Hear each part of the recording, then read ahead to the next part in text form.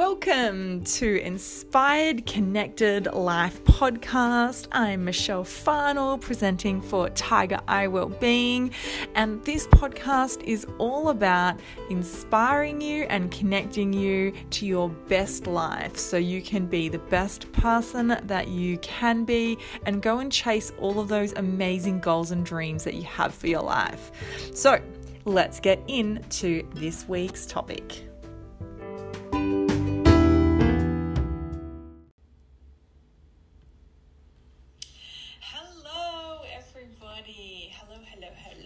So I wanted to jump on today and talk about the good old friend fight, flight, and what it's all about and how it's kind of triggered and a couple of things you can do about it. So if you follow along, you might have seen last week either on Instagram or on Facebook that I had a couple of times where fight-flight was turned on. So those being one, when I was at my other work, so working with people who have a disability, he decided he was going to flip on a movie. That was all great until the movie came on, and it was absolutely horribly violent, which I don't do the best of, and it was really graphically real violence. So a guy having his head drilled, a machete just wedged in a guy's arm, just things that to me just set me off, and I could literally feel it. So as soon as I kind of saw those really graphic images come on, I immediately kind of felt the adrenaline. So basically my fight, flight, survival mode at the back of my head went ping, and my adrenals let off adrenaline, and I was buzzy, and the quick heart rate and shallow breathing and all of that stuff kicked in. So that was one instance that I very quickly went into fight, flight. The other one was when I was in clinic. I was working on a little boy, and outside there happened to be a snake. And I know exactly why this was triggered for me. So it was a red-bellied black snake. When I was growing up, once I went running in the bush, and when I was about a K into the bush, on the side of the path, there was a red-bellied black just slithering his way away from me, but it just, so part of my brain, which we all have, is the amygdala, and that picks up any situation that might be dangerous to us, and basically it grabs really rough details and it overlays that initial dangerous situation to other instances in our life. So I saw that the tail of the red-bellied black, last week in clinic. And my amygdala just went bang. All right, we're back to when we were a teenager running in the bush. We were alone. We were in the middle of nowhere, and we had to get out of there fairly quickly because obviously I didn't want to be hanging around or running past a snake. In that whole process of running out of the forest or the bush, I rolled my ankle. Everything just kind of piled on top of it. So that for me is it literally gets me. It got me pretty good on Thursday. Then we kind of add that amygdala onto our survival mode. So normally, most of us are probably going to be fairly triggered by seeing a red-bellied black just cruising along outside. But for me, it kind of overlaid. The amygdala just jumped straight into gear and went, oh my God, we're alone, we're in danger, there's something really, really bad that could happen here. And then it went, oh, I could be in pain as well from rolling my ankle, and it just kind of cascaded. And this is the sneaky way that our brain tries to keep us safe, but actually ends up making things kind of a lot more problematic for us. And so for my instance, it's a red-bellied black. Unlikely that you're going to see very many of them, depending on where you live. That was the first one I've seen in a good it's not that much of a drama. But the crazy part of our amygdala is that it can grab hold of situations in our life and can perceive them as being dangerous and perceive those things as being threatening. And then whenever we're in that same kind of situation, we react with fight, flight instantly. We have no process in this, it just turns on.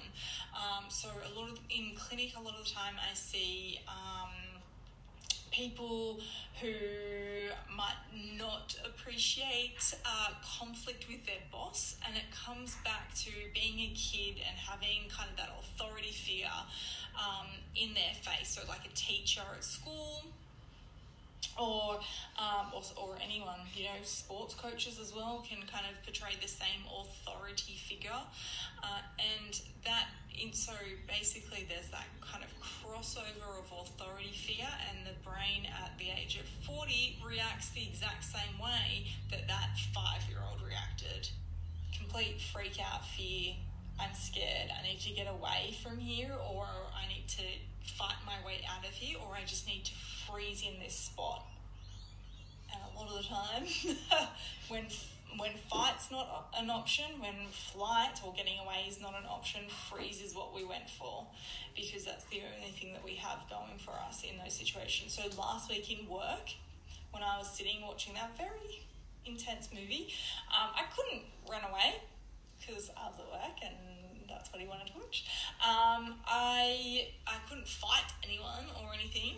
So my body, if I had let it, would have gotten stuck in a freeze. However, what I actually ended up doing was I started just rotating my legs just back and forth, left and right, just like that. So then I was going to use the adrenaline in those big muscles in my legs, which, the bigger the muscle, the more energy we use, the better it is to get rid of that adrenaline.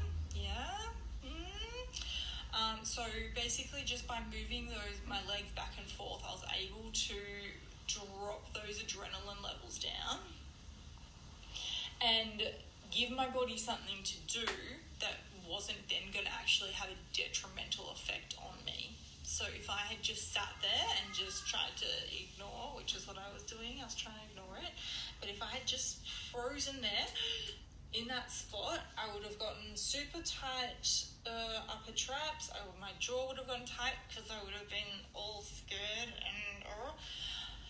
and everything would have needed to have eventually hopefully calmed down, but sometimes we get stuck in this. So I activated my legs to kind of help me process that and get that energy moving in a way that was going to work for me. And then also good old deep belly breathing. So we crack on a lot about this. I crack on a lot about it in clinic and everything, but our breathing has a direct impact on our nervous system, either being in our fight flight or our stressed nervous system, or our rest and digest, our nice and calm digestive system, and our nervous system. So I just took some really nice deep breaths whilst I was jiggling my legs, whilst I was ignoring the sounds and the images on the TV and just casually looking this way, away from that TV screen. So I hope that gives you a little bit of information on fight flight, on why it can be so important to work on this, because there are so many ways to work on it, as I say, through breath, through an understanding of what your body actually wants to do, and how to manipulate that for the best of your abilities. But then the flip side is, come and see me in clinic, and we work with a whole range of different things, from acupressure points to essential oils, which also have that immediate impact on the amygdala. So we jump in and we start rewiring the body. So rather than have that reaction, that instant amygdala fight, flight, survival, holy crap, I am fighting for my life, or I want to flee for my life, or I'm frozen and I cannot move a muscle, in absolute paralysis, we can actually start having an impact on that system and reversing its effects. If that sounds interesting, if that sounds of help to you, then shoot me a message. Let's chat about all of the things that you can change in your life, rather than keep getting triggered by the same thing over and over again, and just living a frustrated life where you don't have control over the way you're reacting because your brain just automatically reacts. All right, guys, have a great night. Bye.